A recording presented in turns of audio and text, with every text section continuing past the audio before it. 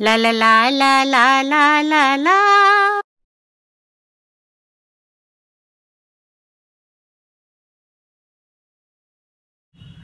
आज जो कहानी मैं आपको सुनाने जा रही हूँ उसे लिखा है सतीश सरकार ने। तो आओ सुनो कहानी, एक स्वप्न। एक दिन यमराज के दरबार में एक हाथी पहुंचा। यमराज के सेक्रेटरी चित्रगुप्त जी ने अपनी फाइल वाइल देखी और कहा, महाराज ये हाथी अपनी मौत के दिन से पहले ही यहाँ आ पहुंचा है। यमराज ने कहा, अरे ऐसा कैसे हो सकता है? उन्होंने हाथी से पूछा, क्यों जी, तुम यहाँ अपनी मौत के दिन से पहले कैसे पहुंच गए? हाथी ने सिर झुका के बड़ी विनम्रता से कहा, मेरा शिकार किया गया है महाराज। शिकार किया गया है? यमराज ने कहा, भला तुम्हारा शिकार किसने किया होगा? हाथी बोला, इंसान ने महाराज। इंसान ने? और किसके बूते का ये काम हो सकता है? यमराज ने कहा, मैं ब्रह्मा जी से पूछूंगा कि उन्होंने तुम्हें इतना बड़ा डील डॉल क्यों दिया है कि आखिर एक मामूली इंसान ने तुम्हारा शिकार कर लिया। इस बात का जवाब तो मैं भी जानना चाहूंगा महाराज, हाथी ने उत्तर दिया। यमराज ने क्रोधित होकर कहा, तुम्हें शर्म नहीं आती? अरे तुम्हारे शरीर की एक टांग को काट कर अगर तौला जाए तो 8 इंसानों के बराबर वजन होगा उसका, और फिर भी तुम कहते हो कि एक मामूली इंसान ने तुम्हारा शिकार कर लिया। हाथी बोला, महाराज अगर आपने इंसान को देखा होता तो आप उसके लिए मामूली शब्द का प्रयोग कदापि ना करते। इंसान को देखा होता? यमराज ने कहा, अरे मेरे दरबार में हजारों इंसान आते हैं रोज, पर वो सब मरे हुए होते हैं ना महाराज। हाथी बोला, आपने जिंदा इंसान तो देखा नहीं है।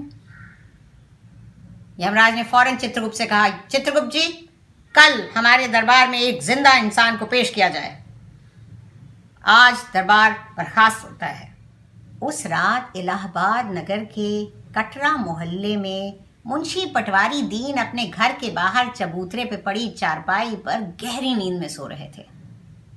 मुंशी जी एक नामी वकील के मुहर्रिर थे, मुंशी थे। 70 रुपए माहवार तनख्वाह मिलती थी उन्हें, और काम इतना ज्यादा होता था कि कई बार तो रात में देर देर तक जगकर उन्हें काम करना पड़ता था। इस वक्त भी उनके तकिया के नीचे उनका बैग था जिसमें तमाम केसों के कई कागजात भरे पड़े थे।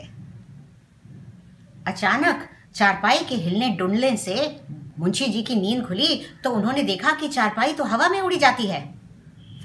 वो चौंक कर उठ बैठे और उन्होंने देखा कि एक आदमी आगे से और एक आदमी पीछे से उनकी चारपाई को पकड़े उड़ा जा रहा है। ये क्या मजाक है? उन्होंने कहा।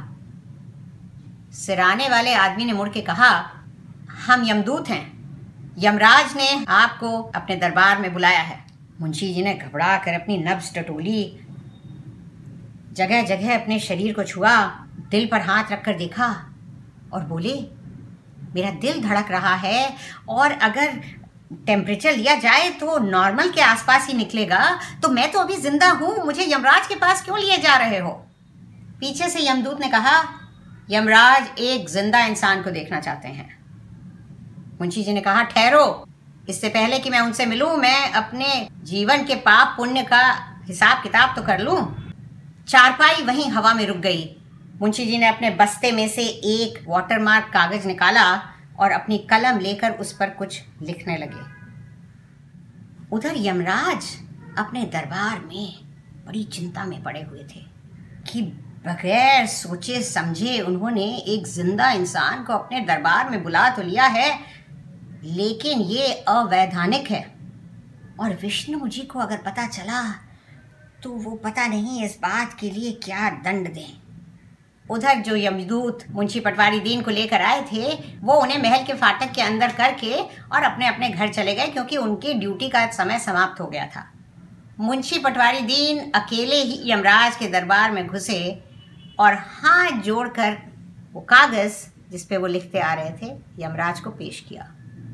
यमराज ने वो कागज लिया और पढ़ने लगे, और पढ़ते पढ़ते उनके हाथ कांपने लगे और उनके माथे पर पसीना झलक आया। जिस बात का डर था वही हुआ। विष्णु जी को पता चल गया। इस कागज में लिखा है कि पत्र लाने वाले को अपनी गद्दी सौंप दो, क्योंकि तुम्हारे विभाग का कार्य ठीक से नहीं चल रहा है। उन्होंने मुंशी पटवारी दीन के सामने हाथ जोड़े और कहा, आइए और गद्दी संभालिए, आज से आप ही नए यमराज हैं। मुंशी पटवारी दीन ने शान से सर हिलाया और जाकर यमराज की गद्दी पर बैठ गए। यमराज ने फिर कहा, मेरे लिए क्या आज्ञा है? मुंशी जी ने कहा कि विष्णु भगवान ने मुझे अनिश्चित काल के लिए ये जिम्मा सौंपा है, तो आपसे बस एक अनुरोध है कि आप अपने घर चले जाएं और आज से जब तक यहाँ मैं हूँ आपका दरबार में आना निषेध है। क्या? मेरे ही दरबार में मेरा आना निषेध? ये कैसी विडंबना है प्रभु, यमराज ने कहा और चुपचाप सर झुकाकर अपने घर चले गए। बाहर फाटक पर वही हाथी खड़ा था जो यमराज को जाते देखकर मुस्कुराया और बोला, क्यों महाराज, जिंदा इंसान देख लिया? ये कहकर वह बड़ी जोर से चिंघाड़ कर हंसा। यमराज ने घूर कर गुस्से से उसे देखा और चुपचाप वहां से चले गए। उधर मुंशी जी ने चित्रगुप्त से पूछा, चित्रगुप्त जी बताइए, क्या इलाहाबाद के सेठ किरोड़ी मल के परिवार से कोई स्वर्ग में भी है? चित्रगुप्त ने फौरन अपनी फाइलें देखकर बताया, जी हाँ महाराज, उनकी माता जी स्वर्ग में हैं।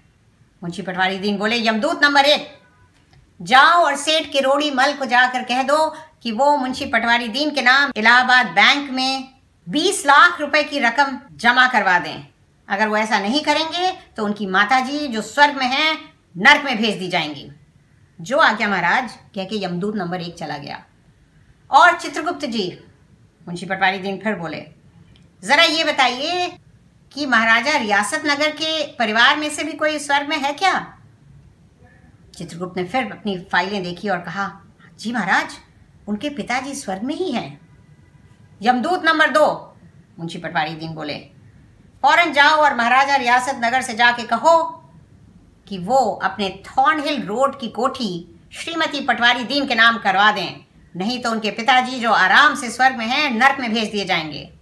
जो आज्ञा महाराज, कह के यमदूत नंबर 2 भी चला गया।